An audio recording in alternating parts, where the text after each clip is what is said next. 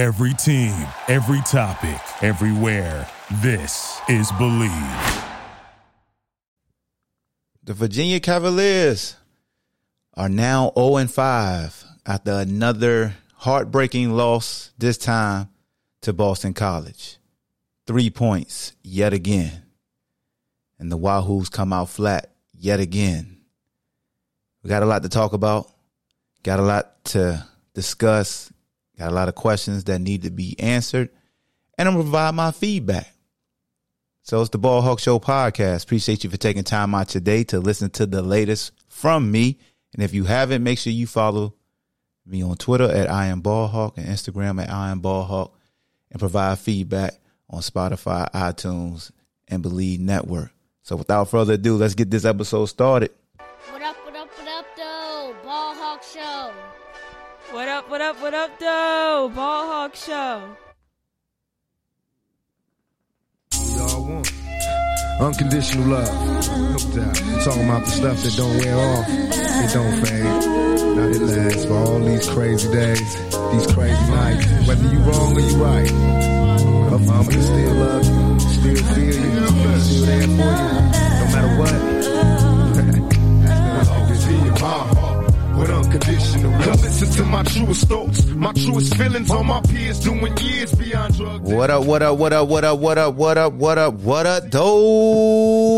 Welcome to the Ball Hawk Show podcast. I'm your host, Ahmad Hawkins again. Appreciate you for taking time out today to listen to this latest episode of the show. It's going to be a tough episode right here, man, because, got to get right to it. Got a job to do. I know a lot of people don't really want to recap the game. They just want to get right to the nitty gritty. It ain't about X's and O's. It's about mindset, like what's really going on. As much as I look at this film, this game, the third quarter, ain't no way, boy. Ain't no way. That third quarter was trash, can, juice, all the way around. You talking about getting your hind parts kicked. You come out of the halftime and you flat on both sides of the ball. That can't happen. You know what? Let me go. You know what? We're going to set the mood for this episode. Y'all sit back and enjoy some of the NFL's most memorable post-game tirades. This is just the energy Petty Hawk on. Let's just listen to some. We got our totally kicked.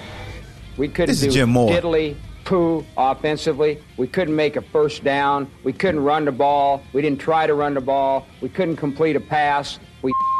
The second half, we couldn't stop the run. Every time they got the ball, they went down and got points. We got our. That sounded like Saturday.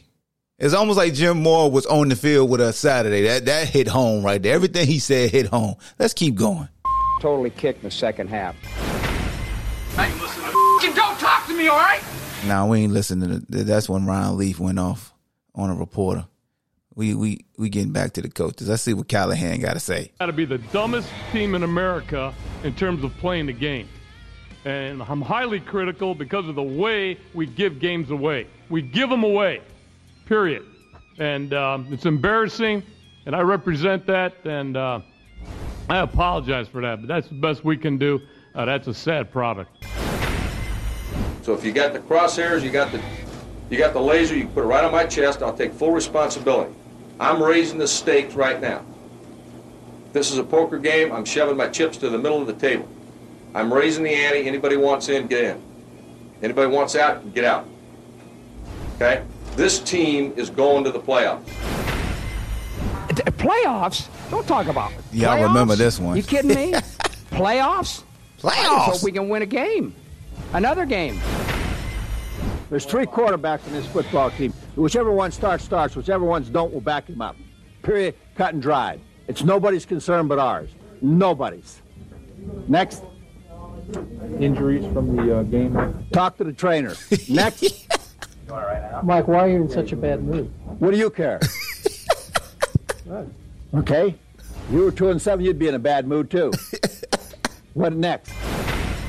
This is how I believe, okay? I'm from the old school. I believe this. Let's go, Mike. I would rather play with 10 people and just get penalized all the way until we got to do something else, rather than play with 11 when I know that right now that person is not sold out to be a part of this team. It is more about them than it is about the team. I cannot play with them, cannot win with them, cannot coach with them, can't do it. I want winners. This is what's great about sports. This is what the greatest thing about sports is. You play to win the game. Hello. Hello. You play to win the game. The Bears are who we thought they were. That's why we took the damn field. Now, if you want to crown them, then crown their Rest in peace. But they are who we thought they were. And we let them off the hook.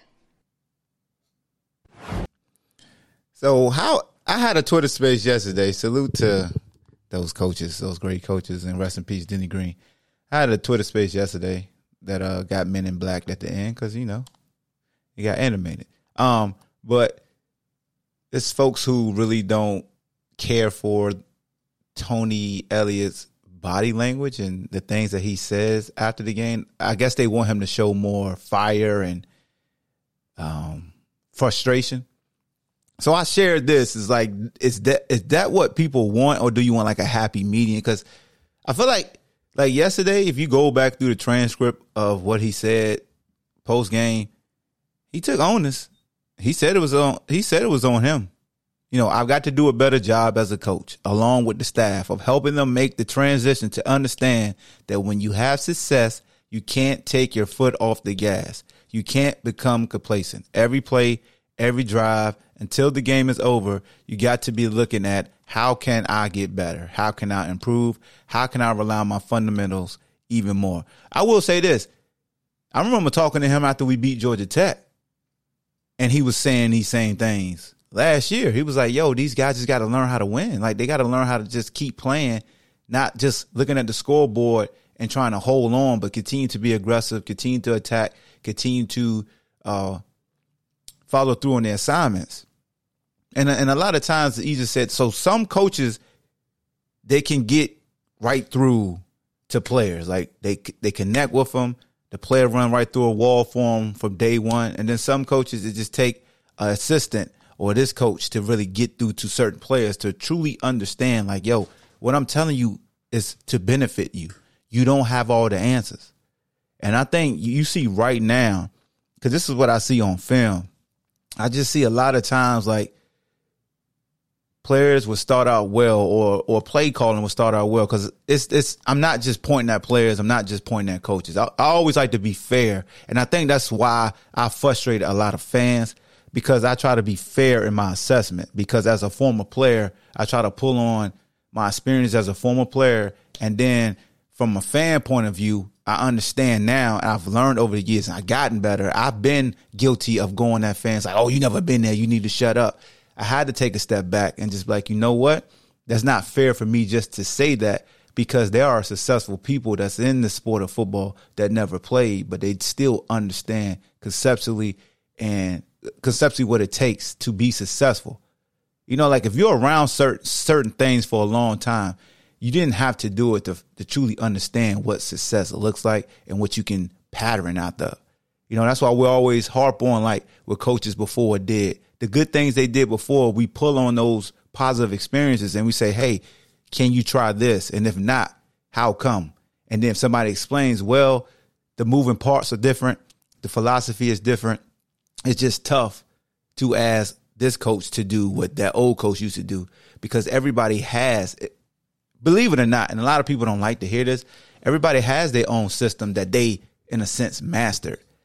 Like, you can't just get a Bill Walsh old playbook, or like any of your top offensive coordinators in America today. You just can't, they just can't take their playbook and be like, here you go, Dez, run these plays. Dez doesn't understand how you're set. Like, he wouldn't understand how to set up certain plays off a certain play. Like, I guess what I be trying to say is, a lot of times when a player is pulling from his true experience, and you'll see frustration on Twitter. It's like you'll see one introspection, like take Ben Kurt. Shout out to Kurt. Quarterbacks see the game differently. So a quarterback would look at things and be like, it's simple. Like they'll look like if you ever talk to a quarterback, when they talk about the game, bro, you just be like, oh my, like they like mad scientists. They could break down the game quick. Not saying that they could perform it, but their brain just operates on a different wavelength. So it's certain players with certain situations I defer to. Just like offensive line, I defer to Ray Roberts quick. I ask Big Bro, like, hey, man, with this scheme, what should have happened? If it come to DBs, I'll talk to Cove. I'll talk to other known defensive backs that played in the NFL to make sure I'm not tripping. I just don't rely on myself. So I guess I'm saying that to say, like, because I'm speaking more to Twitter right now and the fans on message boards and things like that, like salute to the Sabres, salute to 247, all the folks who provide their feedback. And again, as y'all can see, we 11 minutes in, and I'm not even getting to the X and O's of the game because I think right now nobody want to talk about it goddamn X and O's right now. I'm checking the pulse of the fan base, and y'all know up and down. Y'all saw what y'all saw yesterday. You saw what you saw. You saw what I tweeted. I feel like when we start the beginning of games, I feel like when it's scripted and it's prepared, I think Dez does a very good job of scripting plays. And one thing I learned about this damn app is that you got to overstate what you're saying. Because when people saw me say that, they're like, oh, he's not great, he's terrible. Then, but what about what follows? Grant, like, bro, I'm only talking about the 10. I'm basically saying I wish we can duplicate the script as the game go on, because when he's on script, he's very good. And nobody fights that. But some people just get so, they want to be just combative. They just want to, like, not rain on your parade, because that's kind of disrespectful to say they want to rain on my parade. But I just think, like, some folks I think they just want to serve me shut the hell up juice. Is that what it is? Do y'all just want to serve me shut the hell up juice when y'all fully understand where I'm coming from and you still just attack it? Because if that's what it is, that's what it is. Maybe I serve you shut the hell up juice and you've been waiting on the day to serve me shut the hell up juice, and that's fine. I'm immune to shut the hell up juice. I can't be served shut the hell up juice. I could be proven wrong, but the shut the hell up juice moniker does not work on the father of this juice. You can't serve me that's something that pours in through my veins. You know what I'm saying? It's like trying to, like, no, that's nasty. I can't say that. But yeah. So when it comes to, because somebody was, in the space yesterday was just saying, Tony I really just can't stand like his body language or how he talks at the end of the games. And I'm just like, I just think he wants to be respectful. Like, you can tell this dude frustrated, bro. Like last year, people used to get upset with him on the sideline for yelling at players in the heat of the battle. On one hand, folks will say this new generation is soft. These players are soft. The game is soft. We need some toughness. I even saw yesterday, certain decisions are soft. This is soft. That's soft. And this don't pertain to you if you don't feel like yelling at a player is wrong. But if you're a player, people that's saying that the generation is soft, and then on the other hand, you say, oh, you shouldn't be yelling at the player like that. What are we doing? Because in a way, you got to be reprimanded in the heat of the battle. That comes with sports. It's no different than you saying fire him. That comes with the business, right? When you sign up to play a sport, you run the risk of being reprimanded by your coach while they're using an elevated voice. Now, I'm not saying they have to curse you out. Notice I'm saying they're holding you accountable while raising their voice. That's going to happen. But you have people who don't like it. You got people who don't like that Tony Bennett don't wear ties. It just is what it is. People don't like certain things about somebody, and they harp on that. Now, let's stick to this football and what took place. UVA came out, new quarterback, Tony Muskett. That first series, efficient. Play calling was very good, was balanced. We tried to run like a quick speed option to start the game off, and I believe, let me go to the play chart. I want to make sure I'm accurate. Let's go. Start no huddle. Yep, we had the rush to the left, which was the quick option. 2nd and 5, we ran shotgun. Short pass to Malachi Fields on a hammer route versus press. Got a first down. On first down, Musket had a rush for 9 yards. I want to say it was a quarterback draw, but maybe he just got flushed out. I'm not looking at the film right now. I'm looking at the play sheet. Then 2nd and 1, we ran an inside zone, which we had like the end held Musket, so Musket gave it to Pace. And that end dropped down and clipped Kobe by the back of his foot. And that run play, we got really, like, this one I understand about you offensive linemen, man. Is the conditioning with y'all? Like, what's going on? Because the first series, y'all like the past couple of games, y'all been getting a push. It's many games that I highlighted on my iPad that I saved, and I'm just like, that I probably share on Twitter just to show you fans and stuff, like, look, man, they get a push. Like, what the hell? Like, why you can't consistently do that? Like, what's going on? But anyway, let's stay with the drive. Next play was a pass incomplete. That's when we tried to throw behind the back shoulder throw that Malachi actually dropped, in my opinion.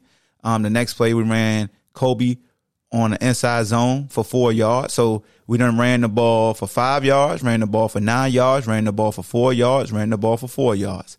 On 3rd and 6, had a short pass play on a dig route. Well, not a short pass play, but we had a pass play. That was to Malachi. That was a dig route, 18 yards. Very good throw. The next one was a pass to Malik when he got flushed out the pocket on the run, 23-yard gain. And then we had an inside zone to Hollins on the 6-yard line that got blown up. So we ran an inside zone to Hollins, right? We used the same exact formation, if I'm not mistaken. I'm not looking at the film, but if I remember correctly, we ran the same exact formation, the same exact motion when Malik coming across the formation from the field to the boundary. We hiked the ball, we faked it to Mike, and then we threw it to Mike. So we set it up. So it was almost like we ran that run play to see what type of reaction we would get. We saw they were crashing. And in past games, we have shown that we'll run the same play back to back. But he set it up. He ran a play action. We got a touchdown off of it. That drive was a very good drive. Very good drive. But then we go to the second drive. Let's see. Our second drive, we had a rush to the right for 2 yards. Then a rush to the right again for 1 yard. And then we got sacked. I think I remember that sack. I want to say Tony could have threw it to the mesh route. So we had a mesh route for Malachi coming from the field to the boundary, I believe. Somebody was coming from the field to the boundary. Again, I don't have my iPad in front of me, but I felt like, so here's my issue with this drive. After we got this stop versus Boston College, they went for it. No, they didn't go for it. They punted the ball. So we got them on the 6 and out. 6 plays and out. We get the ball back. I get it. We ran on first down the first series. But once we ran the ball and got 2 yards, I want to throw the ball again. That's my hiccup. I don't want to run back to back. I don't ever want to see us run back to back.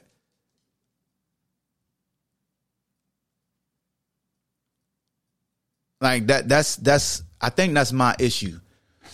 Especially when we get stops. When we get stops, I want to see us continue to be aggressive. Now, let's get to that. I just feel like we're not a very aggressive offense after we have some success. We're aggressive when we're looking for success. But once we achieve success, we're not aggressive anymore on offense, in my opinion. I feel like then we feel like, all right, let's take some clock away. No. Keep being aggressive. I feel like you guys, when you're aggressive, I feel like the players become aggressive. I feel like the offensive line actually responds better. But when we try to run and we become complacent, I think it trickles down. I think it's a trickle down effect. I really do. I really do. It's not me trying to take a personal shot, but I really do. I really feel like we are a reflection of our coaches. So that's just how I feel. I could be wrong. This is my personal opinion. I'm not saying you're not a good play caller. I'm saying you got to stay aggressive. If we want the players to stay locked in and stay focused, you can tell as a player if you feel like your coach is just settling. We was like, God rest his souls, with Coach Wells, we would laugh and joke, be like, come on, Coach, let's go after him. And we're young, so we don't understand. And at the end of the day, you still got to execute. But it's times with George to be like, all right, we got to open it back up. Y'all knew it was times where George would just start running. Where they say he started playing not to lose, and the defense is hitting on all cylinders. So it's like you want to make sure your defense is getting the rest, but that doesn't mean you can't still be aggressive. You can still create organized chaos. Hold on.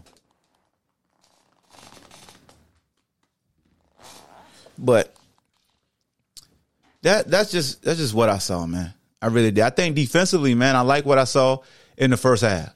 I like that Dre Walker got the start. Cam got another start. Cam Robinson, then Ahern, came in and did some great things. Ahern, you played your hind part. So I thought James Jackson did a good job flowing. I really thought, man, the first half, our D-line and our defense did a very good job. A very, very good job.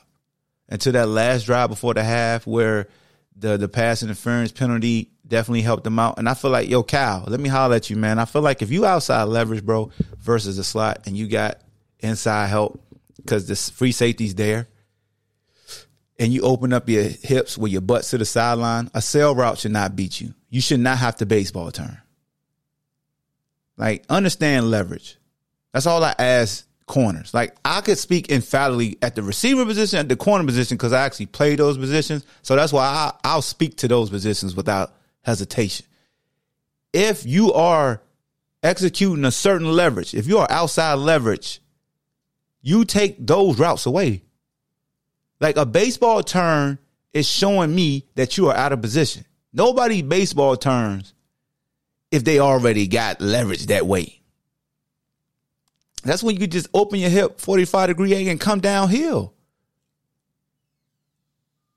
Like, you don't baseball turn when you already outside leverage and you run the outside route. Like, you just ran a circle for no reason.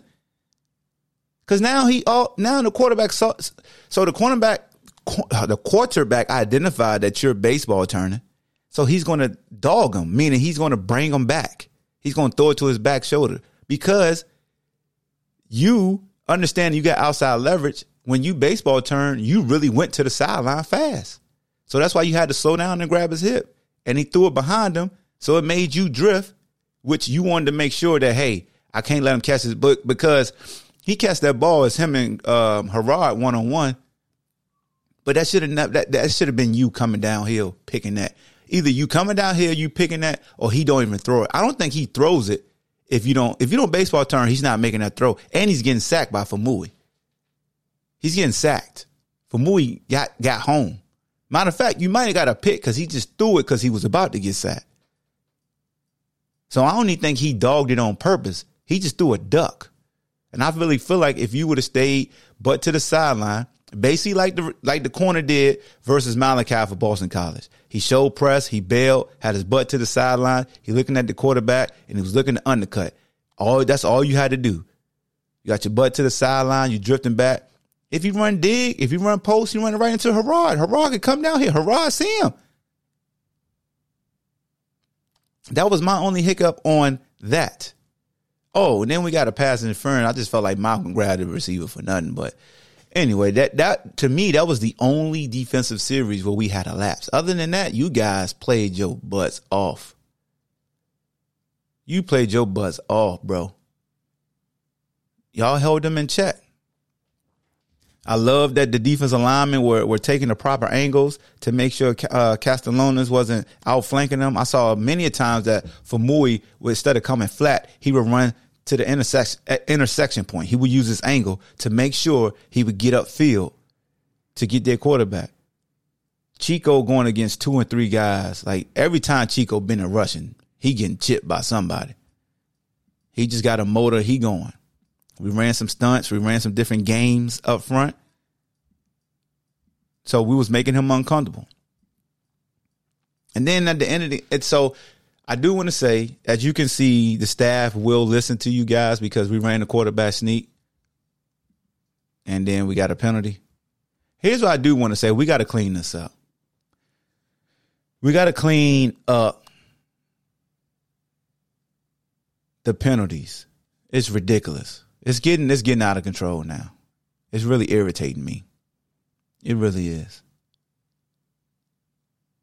Like, I don't know what's going on with you guys. You got to stay locked in.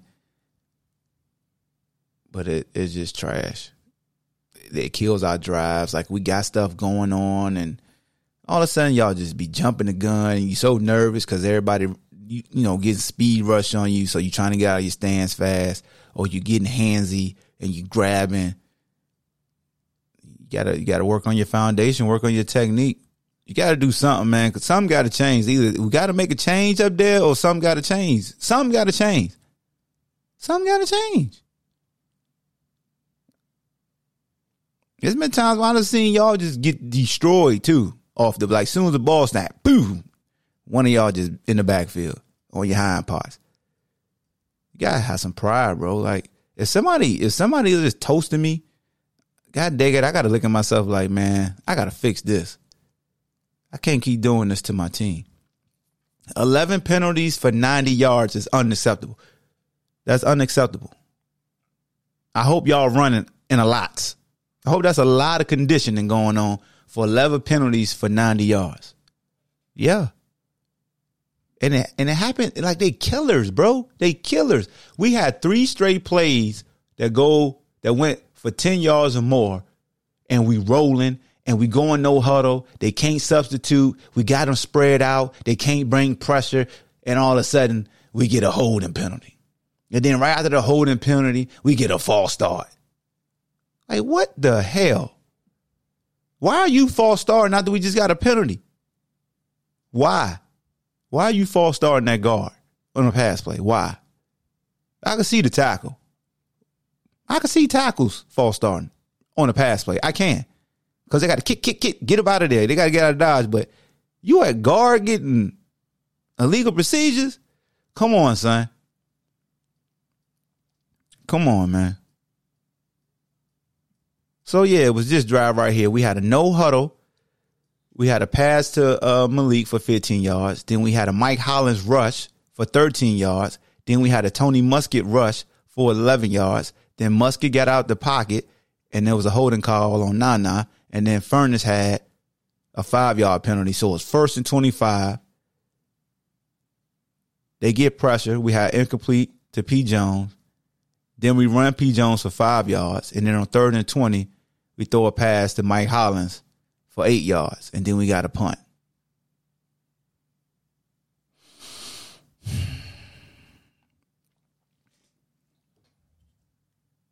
Can't say nothing bad about the defense in the first half, really. Offensively, you got to stay aggressive, man.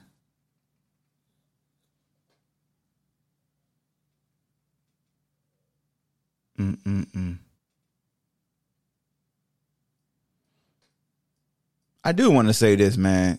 For the love of, for this is like a sidetrack because I just looked at some of the questions. Can we do a can we? Because I know y'all saw them play on TV last night. They lost to Notre Dame, but salute to Duke. For all the folks who are older, can we realize, like, as things evolve, sometimes the hard truth,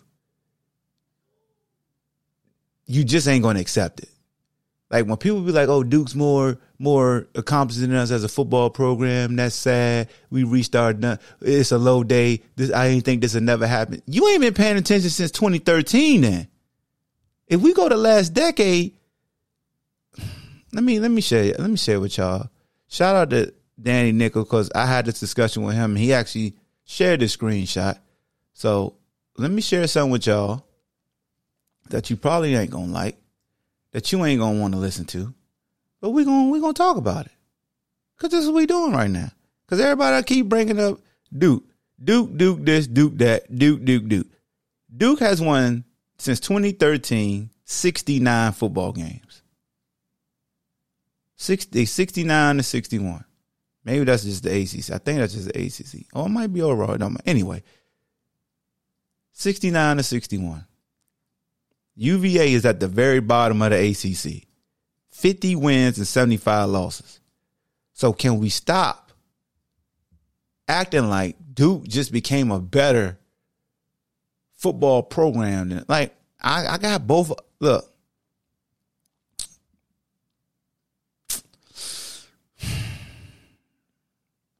So I got our 120-year history of Virginia football. Because for some people think we were just a juggernaut. We were good. Were we ever really a great, like, I'm just being honest with y'all, were we really ever a great, consistent winner? We were a good winner. But can you ever call this football program, like, during George years, you could say, yeah, it's great. Because, from 89, they was ranked as high as 15, to 90, number 1, 91, 19, 92, 10, 93, 15, 13, 95, 9, 96, 12, and 1998, number 7, 22, 22. So 99 was the last year Coach Wells had a ranked team in the AP during the season. It was number 22. That was the highest. Coach Wells had 6 seasons in which his teams were ranked in the top 25 at the end of the season. The best being 1994 when they were ranked 15th at the end of the season. 16th the next season at the end of the season, 95, when they won the ACC. And that was the year they won back-to-back bowl games, the Independence Bowl and the Peach Bowl, 94 and 95. Then my second year here, we were ranked 18th at the end of the year after we lost to Georgia in the Peach Bowl. We were 9-3 on the season. Coming to that game, we were 9-2. The losses were to Florida State and Georgia Tech. We blew a second half lead versus Georgia Tech and just lost to Florida State.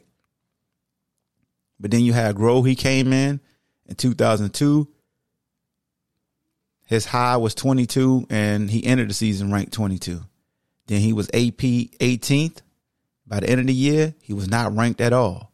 Then the following season, he was preseason ranked 16th, and he entered the season 23rd after being ranked as high as number 6. Then the following season, 25. And then by the end of the season, he wasn't ranked. The next year, wasn't ranked. 2007, got up to 16, then wasn't ranked, even though they won 9 games. 2008, no rank. 2009, no rank. 2010, no rank. Then Mike London got up to 24 in 2011, ended up not being ranked. He was 8-5 that year. Then we had no ranked season until we got up to 25 in 2018. And then it was 23rd in 2019 and finished the college football playoffs number 24. But since 2013, Duke was ranked 23rd, 2019, 22, 22. This year, 17 is their highest. They won 10 games with Cutcliffe in 2013, then 9 games, then 8 games, then 4 games, then 7 games, then 8 games, then 5, 2, 3. He left. And granted, he even started off shaky. Cutcliffe was 4-8, then 5-7. Then 3-9 and 3. You know goodness well. Man, let me see. So people was asking Mike to be fired after he went 2-10. And then he went 5-7. Then he went 4-8. Duke actually kept Cutcliffe after he went 3-9. Back-to-back season. His 3rd and 4th season. Then his 5th season, he went 6-7. They got to a bowl. Then he won 10 games. Then he won 9. Then he won 8. Then 4. Then he went to 2 straight bowl games again. Then his last 3 years where Bronco pretty much owned. Like his last 4 years, Bronco owned him. And now you bring in Mike Elko. Like Mike Elko, everybody keeps saying Mike Elko's like, bro, man, just respect. Like, at the end of the day, man, I just respect Duke for where they are right now. I don't look at them like they were when they was essentially trash. And I can't say they trash can juice because they beat me head to head one year in 99. They was 3-8 that year. And they beat us. Like, my years here, Duke won 2 games, 4 games, 3 games, and they were 0-11 in 2000. So if anybody that watched Duke, like, in the 90s, post, you know, like, yeah, in the 90s, if you started from the 90s, yeah, Duke, some trash can juice. Once they got to 13, they won't trash can juice no more.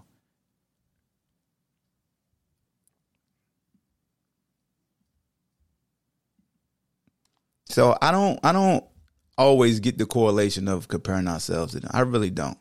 I really feel like you just got, like, I guess, and this is my personal stance. I don't like comparing myself to anybody. God got a plan just for me. Just like he got a plan just for this program alone. Like, when you compare, you just make it worse, in my opinion. Like, it drives you nuts even more. It really does, in my opinion. Oh, why they did it? Well, they did it. Like, that's when you start telling kids, oh, so-and-so made it, so can you. No, that ain't true. You better tell them more. You better tell them how much work that individual put in, how he took advantage of an opportunity, how timing is everything, how a little bit of luck has to come into play. It's just like everybody makes it so cut and dry that I really feel like they aren't comfortable with having these real conversations, because then they feel like, oh, maybe I was wrong. Like, you're not wrong. I just feel like we do ourselves a disservice by just throwing stuff out there versus saying, because I feel like you take away from Elko, like no, I ain't gonna say you don't take away from Elko. I don't. I really feel like he just did a phenomenal job. He was just he was a hire that they didn't know what they had. It's almost like Tony Bennett here. It was a home run. Right now, you can say Tony's been a miss. He got 3 wins. We're on an 8-game losing streak. We ain't won since last October. It's October now. So maybe we win our next game, our first game in October. And ironically, they wear a little bit of gold like Georgia Tech, but you know what I'm saying. But I don't know, like, because it's questions like, what can we do with the program going forward? I don't really have the answers. I really don't. I just continue to encourage folks to come out and support the players. They're really trying to win each and every game. Coaches don't spend all this time in the film room to be trash and to be abysmal and to be terrible. Like, nobody goes out on the field to be terrible. We have the luxury of seeing results, and then we can say, oh, you shouldn't have did that. We do. It's times that, like I've said in the past, that it's been a good play call, but somebody didn't execute it right. It's been times when we had adjustments and it wasn't executed correctly. I could see conceptually that, oh, that's a good idea, but it's like, damn. If these guys were pros, I'll say names and say who missing this tackle, who missing that block, who missing that, just to really drive home. Like, and I really don't have enough time to do NFL breakdowns, but I'm an Eagles fan. I watch a lot of, like, Eagle games. So when I be in spaces talking to other Eagles fans, I could say, oh, Jalen Hurts should have did X, Y, and Z. Oh, Devontae Smith right here should have ran his route like this. Or this lineman, he did this. Because they pros, they're getting paid.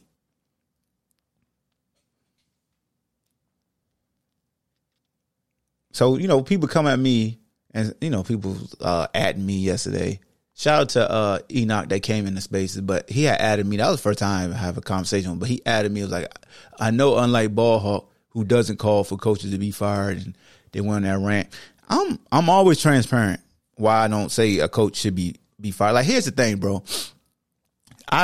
Sometimes I get kind of frustrated because I'm put in a difficult situation by, like, different fans. So I remember when Coach Elliott, the hiring process was taking place. And I had a couple spaces when we got word that Dex from Jerry Ratcliffe, that, you know, Dex was already, you know, whatever he reported, I'll just leave that there. He was reporting things, and I was recapping what was being reported. I'm a recapper. That's what I do. I recap things that are already out.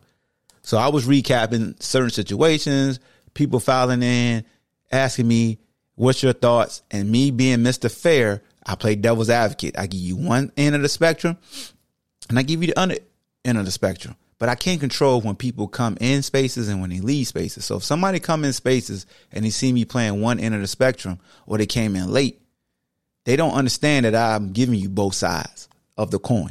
So you had some folks who swore up and down that I was against Tony Elliott being hired because I really wanted Dex to have the job. And then you have folks who was like, Ballhawk don't want us to hire Dex because that's his friend, and he don't want him to be susceptible to negativity again. And you could say all those people who report anything they heard, they were right because they heard me doing both ends of the spectrum. So if somebody say, well, I heard you in your space say this, yes, you did hear me say that. But did you understand what I was doing in that segment? I was giving you, this is if I supported Dex, I would want. This is something that would give me cause to pause as far as Dex being the coach. This is something that will have me in support of Tony. This is why I probably wouldn't want Tony. So if somebody come in spaces, they just hear what they hear, they leave, they go, and they report on what they heard. And they not lying. They just don't understand that, yo, if you listen to the whole thing, you'll know he's not against either or. Because people always say, hey, Ballhawk, would you want Dex to be the coach? I'd be like, man, I would love for Dex to be the coach, but then I would also be terrified because he's a very good friend of mine, looked up to him, and I wouldn't want him to go through what he went through when he was a special team coach. I remember, and I'm so active on message boards, and I can't fault folks for feeling the way they do when they feel like a coach is failing at their position, at what they do. I can't. So as many times as a fan may feel a certain way for a former player, and again, I can't control how former players talk. I try to make sure I'm respectful to a fan if I'm talking on one of these apps. Only time I may get really disrespectful if I feel like I'm disrespected. And I have to continue to do a better job of communicating that, hey, I felt like you just disrespected me.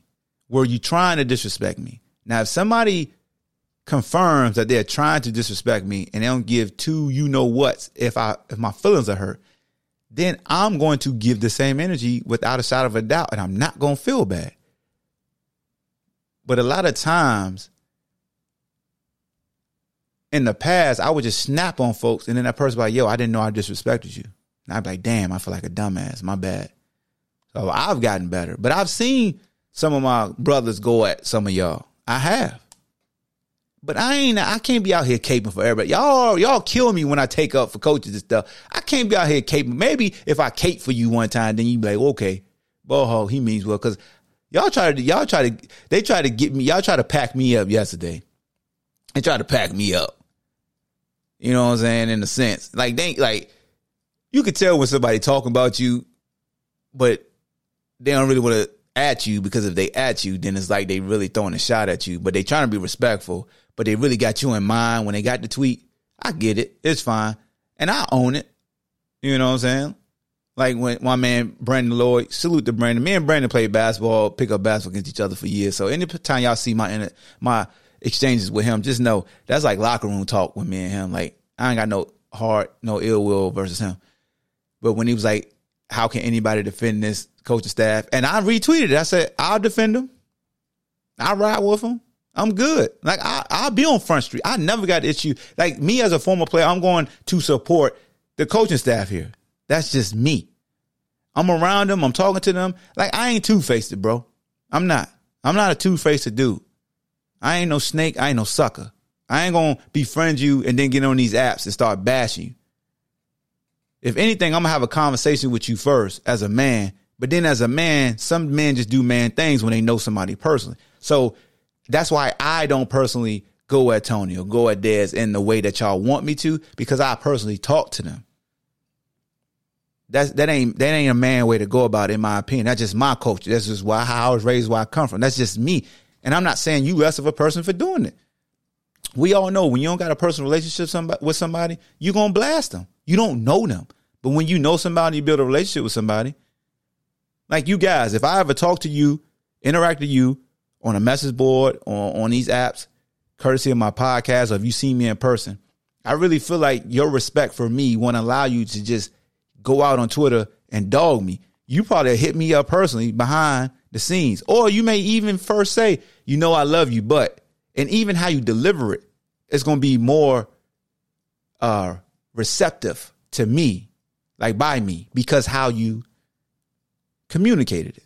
I shouted out Brandon yesterday. He communicated something about Tony, about, hey, man, you're a great human being. It's just like you might not be the guy for the job. I was like, bro, that's actually, I commend you for that. That's big of you. Because I know he like to just throw pet. Like, that's me. He going to talk his talk.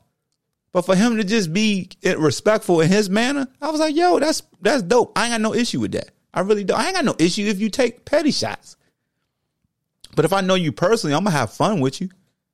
My dog Darius Wynn always be going at coaches. Always. And whether you see me on Twitter, behind closed, we play 2K together, I be like, dog, you tripping. But that's my guy. Like, I know him. So I'm going to talk to him. If I don't know y'all personally and y'all say something about a coach, don't worry about me. I ain't going to say nothing to you. I'm really not.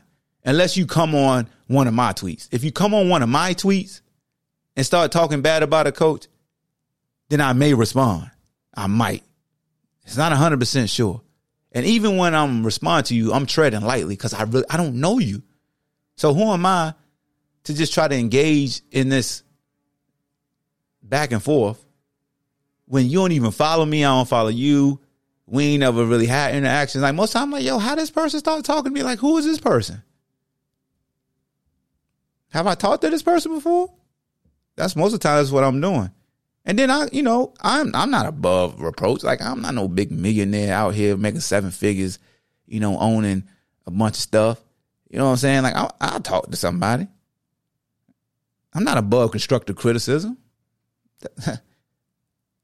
I had somebody tell me that day, like, hey man, I feel like you'll never let nobody just share their side. And I was like, you know what? Let me really see what I'm doing to this person currently for them to feel that way. And I'd be like, yo, bro, that wasn't my intent. Like, you can share your thoughts. I'm not shooting your thoughts down. I'm not even debating with you. I'm just having a discussion. Because in a debate, it's like you're trying to prove who right and wrong. I try to stay out of debates. I can't tell somebody how to feel after a game, bro. I can't tell nobody how to feel about Tony Elliott. I just said, me personally, to answer some people's question, I still support him. Would I remove him as head coach? I wouldn't. Not right now. Because for me to follow through with something, I already got to have a solution. And I don't even got the solution. So just say if I was like, oh yeah, I'm going to fire Tony. I don't even know who would sign up for this brand called University of Virginia football. Who would want to be a part of this brand right now? And the turmoil has been through the past couple of years. We had a guy that was a great man that helped turn the program around after 3 years, then got us to win a bowl game, then got us to the Coastal Championship, then got us to the Orange Bowl. COVID hit, went 500 back-to-back years, felt like he was tired and left, went, without anybody knowing, created uproar. And then you had a guy come in that everybody was calling like this offensive guru and one of the best assistant coaches in America, even got the award for it. He takes a job not understanding that the old guy that was here was frustrated because he felt like it was no follow through. But as soon as that old coach left and a new coach begins, we get groundbreaking news. We get big wads of donations to help build, follow through with the master plan. And then the foundation crumbles, which was the guys up front. The guys up front left. We haven't recovered from that, bro. Like, think about every game as a fan, what you say. And this is not a knock on those guys up front. It's not. I'm just being real. I told you it's going to be a real episode. And it's like it's a broken record because everybody just forget that you can't win without a foundation. Unless you are super creative, and it has to be a headache to be a play caller when You just don't know if you can consistently protect that guy that's throwing the football.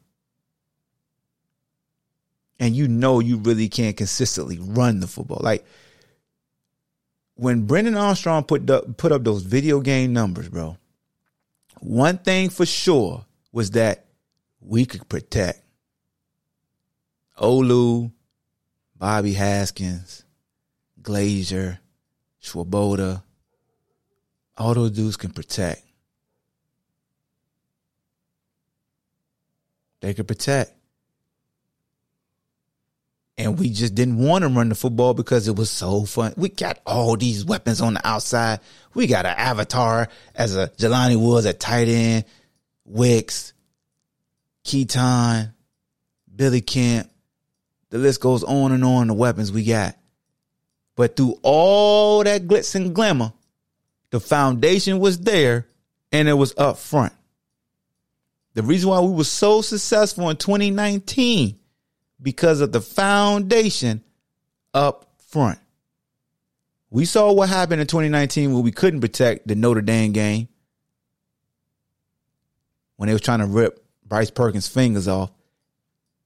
And then we saw what happened, what we had to do. So, because sometimes complimentary football is just an answer for an answer. Because when we lost Bryce Hall to the Miami game, and it took us a couple of weeks to go through that hangover, and then the Duke game, we get opportunistic as a defense and cause a lot of turnovers, and we win. Then we go to that North Carolina game. Y'all remember that? Nobody thought we had a chance to really beat that North Carolina game because we were struggling defensively, and Sam Howell and it was hitting on all cylinders. And guess what we did? Went blow for blow. Because at the end of the day, they could not get close to Bryce Perkins. And we realized complimentary football is we're going to pick up the slack for you defense. And that's why I feel like this year, as an offense, I want us to stay aggressive because we got to pick up the slack for the defense. Not saying the defense is bad, but the defense has been riddled with injuries now.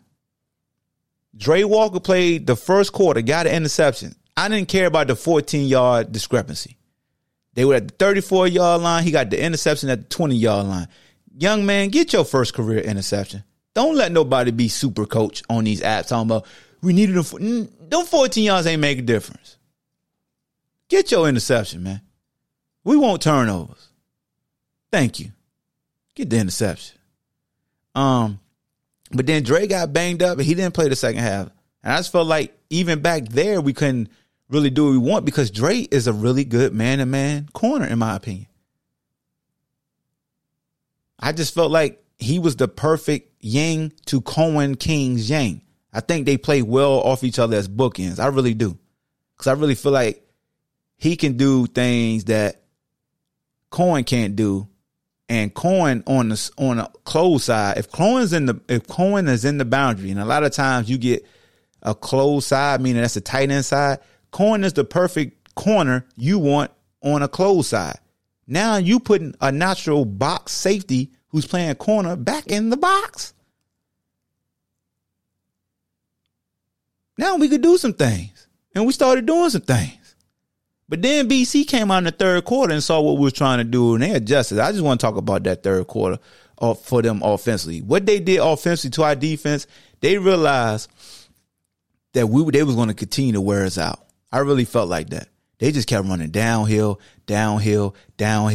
pull. They kept running belly, just pulling the guard and center, going to the boundary, motioning away, orbit away to the field, got to close inside. Then we taking the safety, putting them to the field too. Then they outnumbering us and they pulling and going back to the boundary. And they were just working us. Getting the 3rd and 6, running quarterback power. Getting the 3rd, 4th and 2, running inside quarterback zone. Like, I want, that's why y'all don't really see me really get in the, if it's 3rd and short, 4th and short, we got to get in the center. Because at the end of the day, man, again, a lot of these teams just execute. Now, if it's 4th inches with our offensive line, yeah, I admit, you might as well just go quarterback sneak.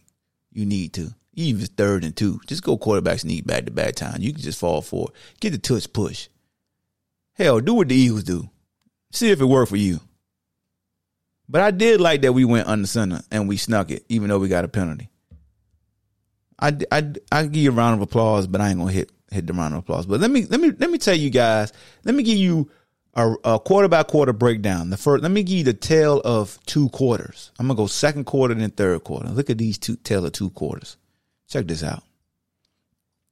So the second quarter, UVA gained 171 yards of offense on 20 plays, 10-13, 146 yards passing, and then 7 rushes for 25 yards. Mike Hollins had 1 rush for 13 yards.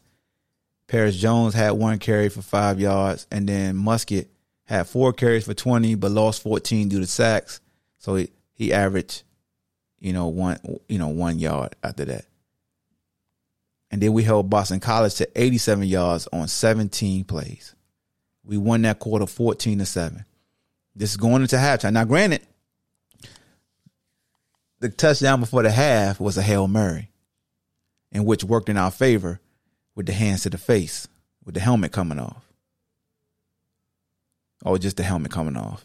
But then look at this third quarter. So we gained 171 going into halftime. We rolling, right? So we went from 96 in the first quarter to 171 in the second quarter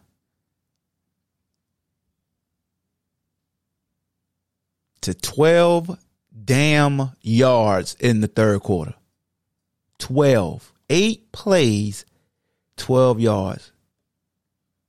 Musket went 4 of 5. 4 of 5 for 12 yards. You complete 4 passes for 12 yards.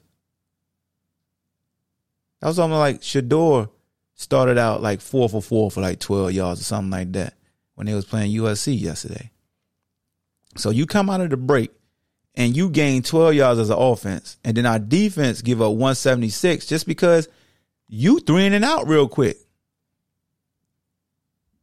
That ain't complimenting football. As much as I want to be like, damn, defense, what we doing? Defense did make them settle for a field goal. Let me see. They came out of half. They ran 1, 2, 3, 4, 5. Oh, that's the fourth quarter. My bad. Let me look at the third quarter play chart. So their first drive, they had the ball. How many plays? 1, 2, 3, 4, 5, 6, 7, 8, 9, 10, 11, 12 plays. Was that the field goal? Yeah. So that was 12 plays. That was the field goal drive. Then we get the ball 3 and out. They get the ball back. 1, 2. I remember that we got the pass interference. I remember that. Castellanos incomplete, pass interference on Cohen. Yeah, that one on Cohen was pretty iffy. That was iffy right there. And then Cohen got beat on a fade route. So that took them 1, 2, 3, 4, 5 plays to score. Then the offense get the ball back. 1st and 10, 2 and 8. We get a pass interference. Then we throw a short pass to Kobe Pace for 4 yards. And the next time we throw an interception. Then they get the ball right back. And they score in 1, 2, 3, 4, 5, 6, 7, 8, 9. After they got a 4th and 3 for a quarterback run up the middle. And do you know that touchdown pass was terrible? They got twins with the outside receiver on the line of scrimmage. Our outside corner is playing press. Slot, the safety is on the slot, like 8 yards off. And for some reason, we head up versus outside leverage. I would think in that situation, you'll be more outside shade just because there's a lot of field. Like, you don't want them just to run a go route with all that field to the outside. Snap of the ball, the receiver comes off lollygagging. Most of the time, when I lined up on somebody in press, I'm kind of peeking to the end. Like, I'm peeking. I'm kind of like looking at the quarterback, looking at the by formation with that twins like that. I'm kind of giving some space and looking like, yo, it could be a natural route, but they run just a bubble screen and they score because we run into each other. We don't even realize that the number one receiver just walking off. Like, his whole body language let you know he not getting the ball. You stop being like, you can't have tunnel vision right there. And I don't know if Herod was screaming like bump, bump, bump, or screen, screen, screen. If he won't saying screen, something wrong. Like, they came right out and threw that bubble screen. That right there, that was disgusting to watch. That hurt my heart to see that. You know what I'm saying? So let's go to Twitter. Let me see who had questions. We just went aggressive in the second half. And look, it won't because they was bringing heat, because they were bringing heat in the first quarter. They brought 6 on the second touchdown pass we had. They brought 6. We picked it up. With no, I do want Dez to incorporate more mesh routes and understand that when he went those wide twins, we ran that quick screen to the boundary to Malik one time. Anytime we went wide twins, the defense really has to declare what they're in, because the twins are so far removed from the box that those inside defenders really got to get out there to play in between. Because we had a big rush from Mike Hollins when we went to that wide twin set because they couldn't get lined. Both times, it was like all three times we ran that formation, they couldn't get lined up, and we hiked the ball. I really like that formation because I really feel like you could do a lot. If they're not pressing the point, you can run quick screen. If they are pressing the point, you can act like you running screen to the outside guy and fake it and run a rub up the sideline. Like, it's so many things you could do out of that, in my opinion. It helps the offense, understand what the defense is trying to do. So, let me see some questions here. What's behind the inability to run the ball against a team like BC? Just an inexperienced O-line or bad scheme? I thought run blocking was supposed to be easier for offensive line than pass blocking. Am I correct? Shout out to Mark. So I don't know if pass blocking is easier than run blocking. I've asked various linemen, and it's mixed. It depends on the individual. Some individuals feel like pass pro is easier versus run blocking. I really feel like just talking to, various former linemen about our offensive line, like just technique. We just got to improve on our technique. Like, sometimes we're just too high. They get up under our pad. They just push us back. It's almost like we Velcro. We just absorb everybody versus really firing off. Even when we pass pro, it seems like we don't shoot our hands out. Like, they'll kick slide and they'll be in position to strike, and it's almost like they hug and they get pushed back. And a lot of times teams now, I saw BC late in the game, was really trying to just bull rush. They were just bull rushing. Also, while I'm thinking about it, this is why I think Coach Elliott really pissed off the fan base this game, when we punted on their 37. And if I'm not mistaken, it seemed like Tony Muskett really wanted to go for it, and the players really wanted to go for it. And Coach was like telling them to get off the field, and they was kind of looking like, yo, we really punting right now? Like, I'm with them. You going against a coach in Boston. Like, here's the one thing I can say about Boston College. And you know what, fans? Y'all might be right in the way y'all be telling me we got this record, we might as well. But the Boston College coach, now granted, they ain't had the best success since he's been a head coach, I don't think. But they say he's one of the most aggressive coaches, meaning he's going to go for it on fourth down. His players know they're going to be aggressive. They always feel like they got a fighting chance. If you watch them play this year, they got down early and came back on everybody to at least make it a game. But when we went for it, when we did not go for it on fourth down, and we happened to get, and we, good thing we got the ball back, right, Coach? We got the ball back. But when we punted the ball on a 37-yard line, bruh, ain't no way, boy. Ain't no way. Ain't no way, boy. That's what I thought. Ain't no way. We really punting the ball. Like, I can't defend. It's 4th and 4. 4th and 4. Who's on the 37? The 37-yard line. 37. And we punted the ball with Will. Not Will. I'm sorry. That ain't Will. With Daniel. You know Daniel ain't coughing kicking nothing. Man, Daniel ain't coughing kick the kick yet. He going yard with it. He ain't slap button. He ain't sacrifice flying. He going yard. That's when people got pissed off at you. coach. I'm just being honest. I'm being real because you my guy. That's when people got pissed off at you. That's when I was like, oh, my God, come on. Because I understood not going for the 4th and 1 versus NC State and trying to point. But then after seeing that situation and how – because did you win a punt in the end zone anyway? Anyway, if it comes to trying to play short field, nah. So –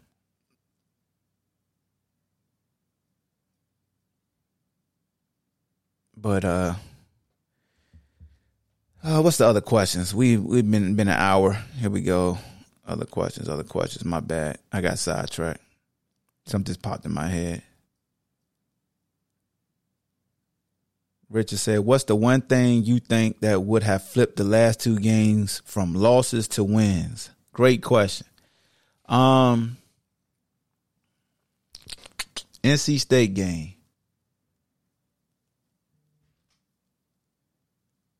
We score if we really execute red zone offense, when Malik took that short screen play, 60 yards, and got to like the 7.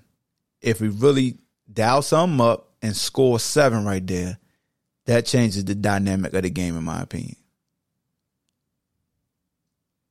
When we get within the 10 and we can't score 7, I always feel like we're going to lose this game. That's been our MO since Coach Elliott took over. Inability to score touchdowns in the red zone. You remember the Miami game last year? That came to bite us in the hind parts. Like we get long runs pushed out of the one, long run, somebody like we trip and fall, God bless the dead. But it's just unfortunate situations and we just can't finish. So I felt like that play at NC State. This game, what's the one play?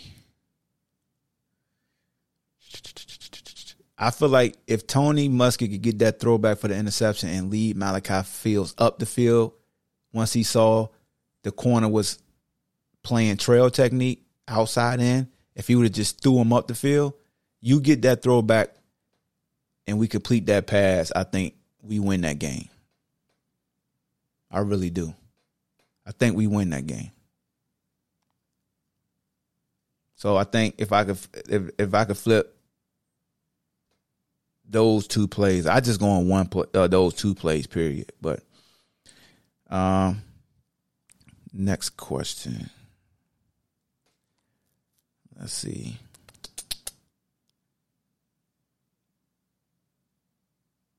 Reasons to be hopeful about the future of Virginia football.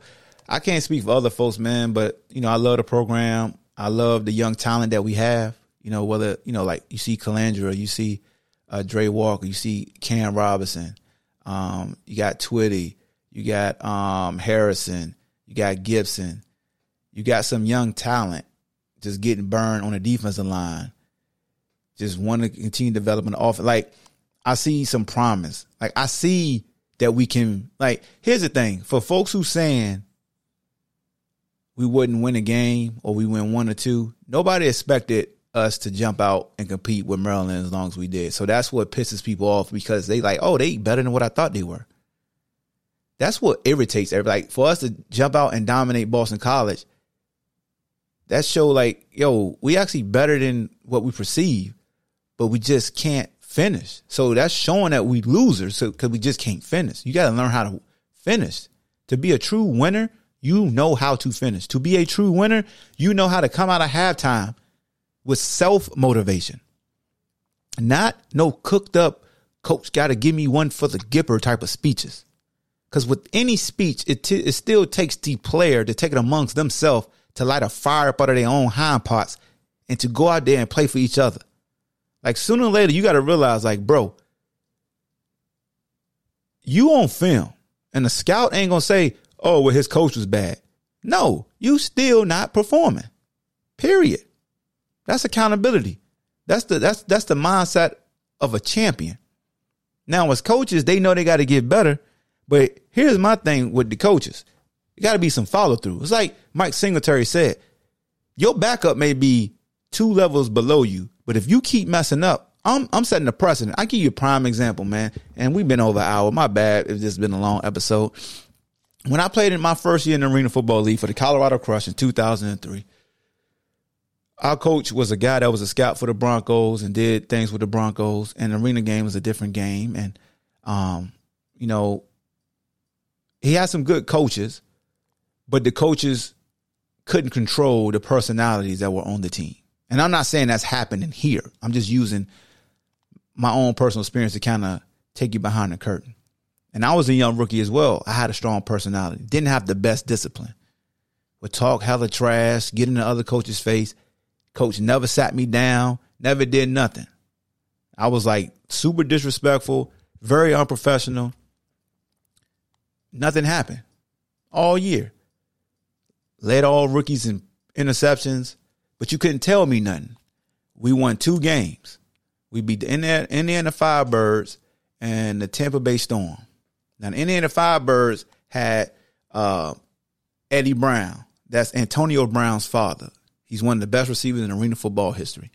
His name is Touchdown Eddie Brown. The head coach for the Indiana Firebirds was Mike Daly. We beat Indiana for our first win. Then we beat Tampa a couple weeks later.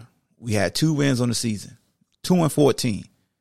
Super undisciplined, didn't care, had a lot of talent, felt like our coaches were good in their own right, but they didn't police us the way we need to be policed, in my opinion.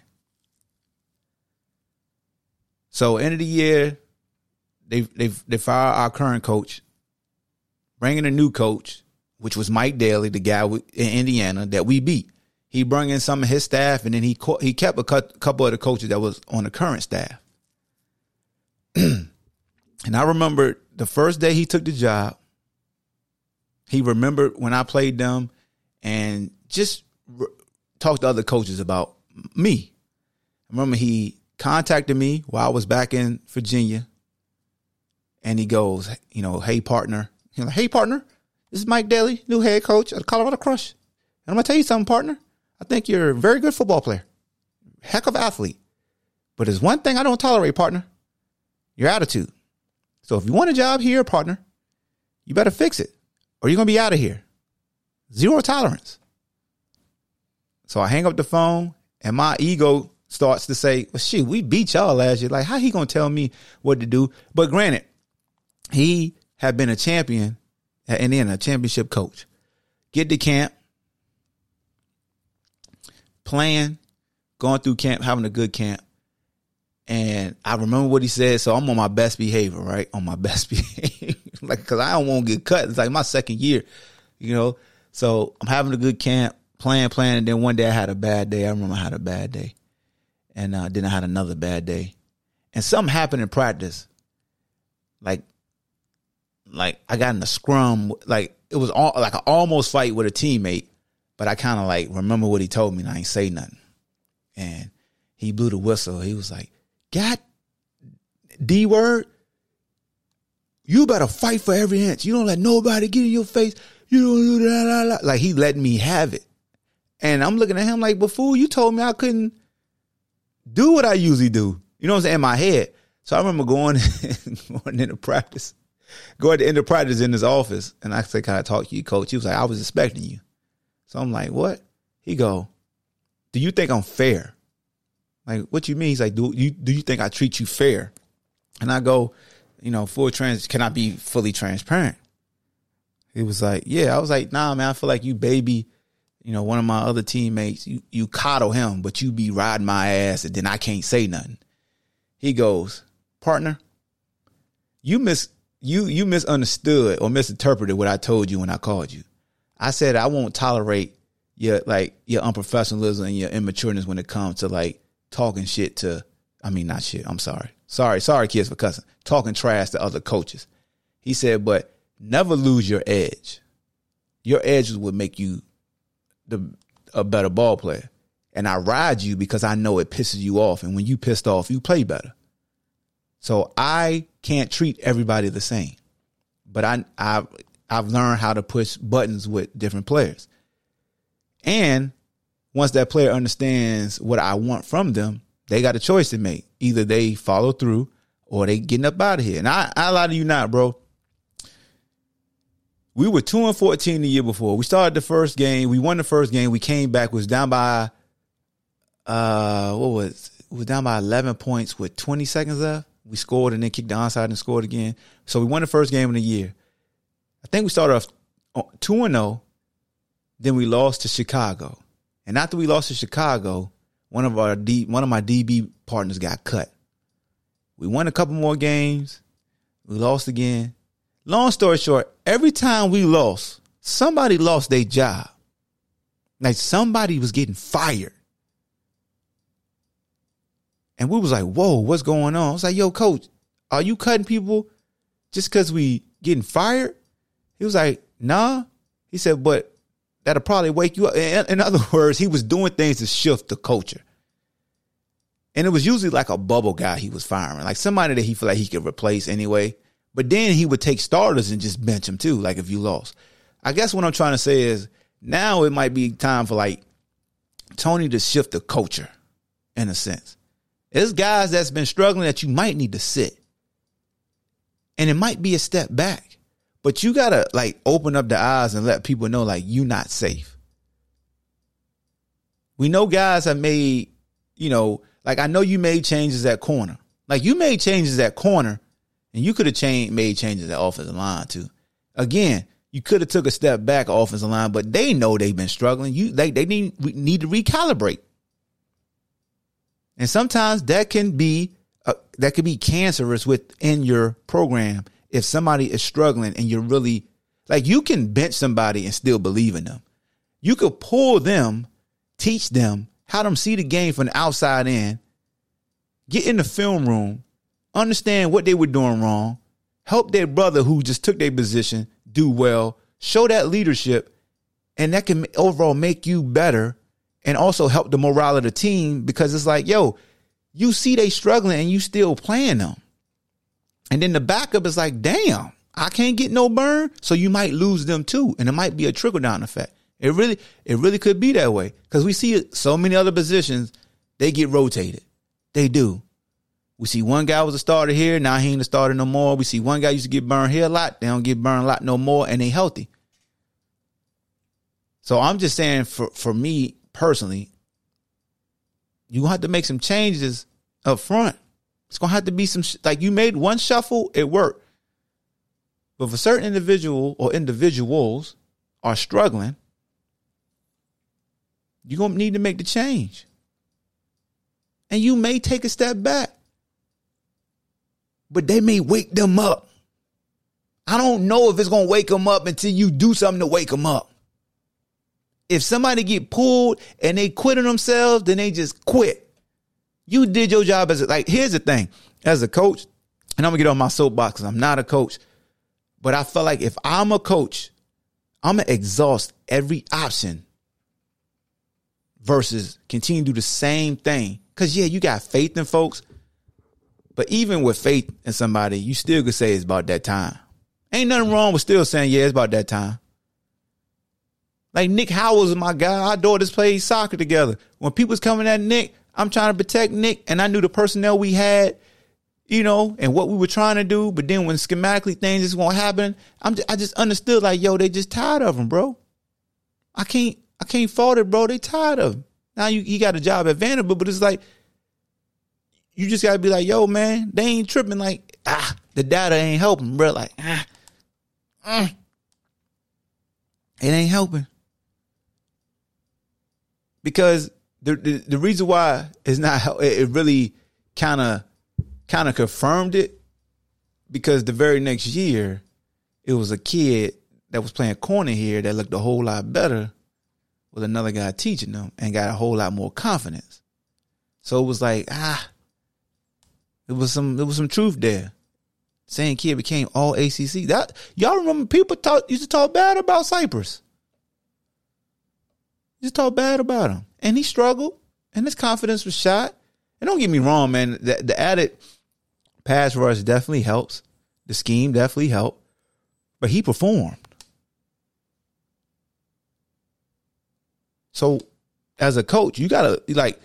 You you got to go to your guys up front. Like, bro, are y'all confident? Because we just doubled Boston College's sack total. If you're not confident, I'm going to get you up out of there. You got to have them come to the gods type of conversations, man. That's just me outside looking in. Of what people always say, what would you do, Ball Hawk, if you was the head coach? If I was the head coach, I told y'all what I would have did leading up to this game. Like, as far as like sitting guys that had some personal fouls and things, like I told you, like that's just where I'm from. Like that's why I told you the Mike Daly story. Like Coach Daly was cutting dudes we would lose. That year we went 11-5, so we went from 2-14 to 11-5. That was 2004. Then do you know we won the whole Arena Bowl the very next season? Was the number 1 seed in our conference. Because it was drilled in us on what and what not to. Like, Coach Daly helped us understand the importance of flags and being disciplined and doing the little things, and he drilled it home, and he sat people, and he ran the hell out of you, and he scolded you, and he fined you. Like, you knew if you made a dumb mental error, he was putting your hind parts on Front Street. Your wallet was gonna be a little lighter, and you was on something physically at practice. Well, it was a hold, missed tackle, drop ball. You knew, and they followed through. And he'll say, "Hey, partner, you might be one of our best players. It don't matter."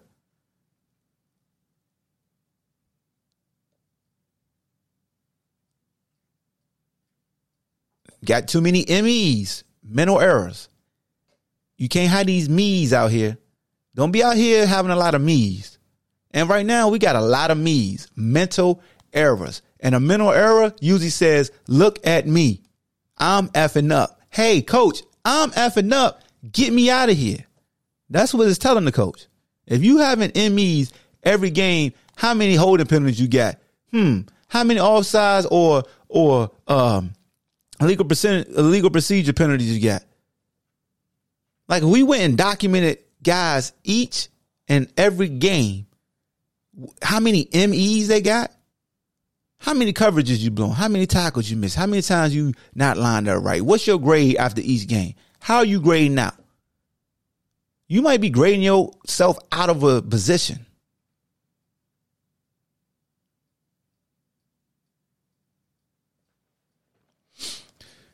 But that's what I got, man. It's disappointing to see the potential and the fight, and then how we don't know how to finish yet. And again, nobody can give you, I can't just touch a player and be like, you gonna finish today. No. First of all, you got to be physically ready.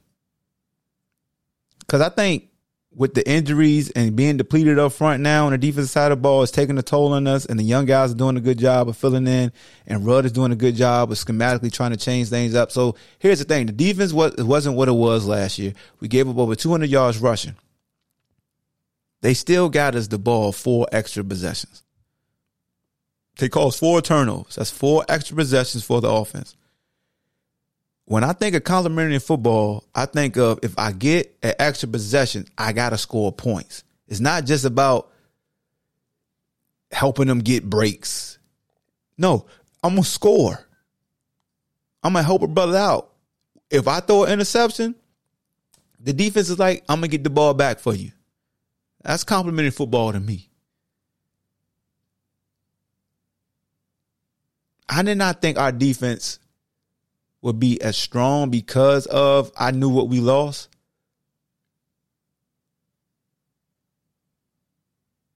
But I didn't see teams really running on us like this because of the guys we had up front. You know what I'm saying? Like, teams are really investing running at us. Like, when we came out that break versus JMU, they said, bump it, we running at you. Even Maryland was like, bump it, we going to run at you with our third back, the back that y'all don't know about. And then Boston College said, bump it, we going to run right in. Because the running game sets up the passing game. Because I'll give you everybody loves stats, right? I mean, overall, because we always look at yards per carry a lot for running backs. If you look at their running back yards per carry, it wasn't that impressive. He had one big quarter that was impressive. Overall, he had 87 yards on 23 carries, but he averaged less than 4 yards a carry. Mike Hollins averaged actually 4.3, but he only ran the ball 3 times. Kobe Pace averaged 2.8 on 10 carries. And P. Jones averaged 4.5 on 9 carries. And then Musket averaged 0.6 because he lost 35 yards on being sacked 5 times. Musket had 9 carries for 44 yards before you factor in the 5 sacks, because the 5 sacks count as carries. Malik Washington could have been the first receiver to have 100 yards in 4 straight games at this university. He had 97 yards on 9 catches. I think he had like 80-something. Malachi and Malik had 80-plus yards at halftime.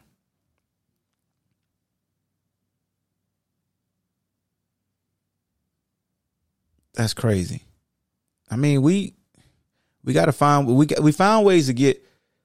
So Malik basically receiving yards came from the 2 flip passes we gave him. The one that was on 3rd and 2 that we ran. That we got to X that too. I get it. We did it on 1st down. You got good yards, but 3rd and short, they creeping up at the box. That ain't go. And I know you better off just throwing the ball, spraying people out throwing the ball.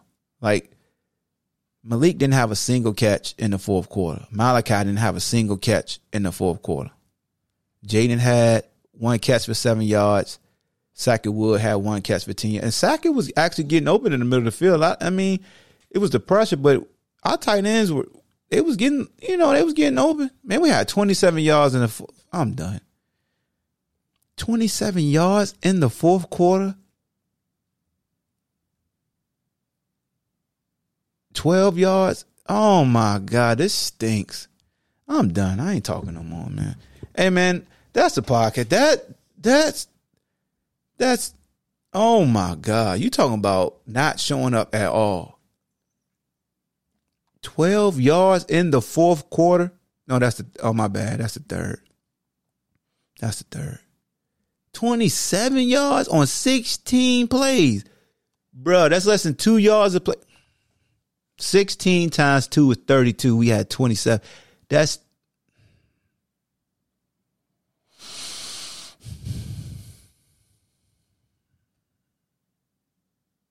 one of 5 on 3rd down. They was actually 0-4 on 3rd downs in the 4th quarter.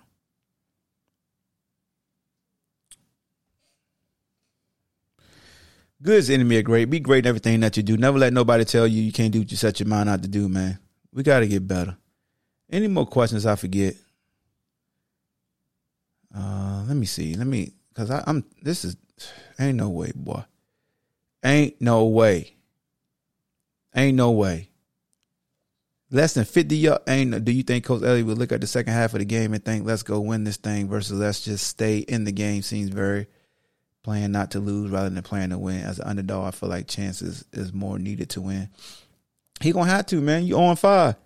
I tell you what, though, if Coach be out here straight hucking and chucking and being aggressive, let's just, let's keep the same energy. That's all I say. Because sometimes I feel like lose as a coach. You aggressive, you want to go for things. Nah. I'm with you, dog. I'm with you, Ricky. Yeah, he got to go for all the coaches not making the right adjustments, or the players just not executing. There's a little bit of both. Because I'm not in the locker room, so I could just say it's probably both. They may not be making adjustments, or they try to make an adjustment and it's not executed. Execution not so good due to the injuries, new guys being thrown in, and opinion on the overall state of the program. And how do you fix the O-line problem? You got to shuffle some guys around, put some new guys in there.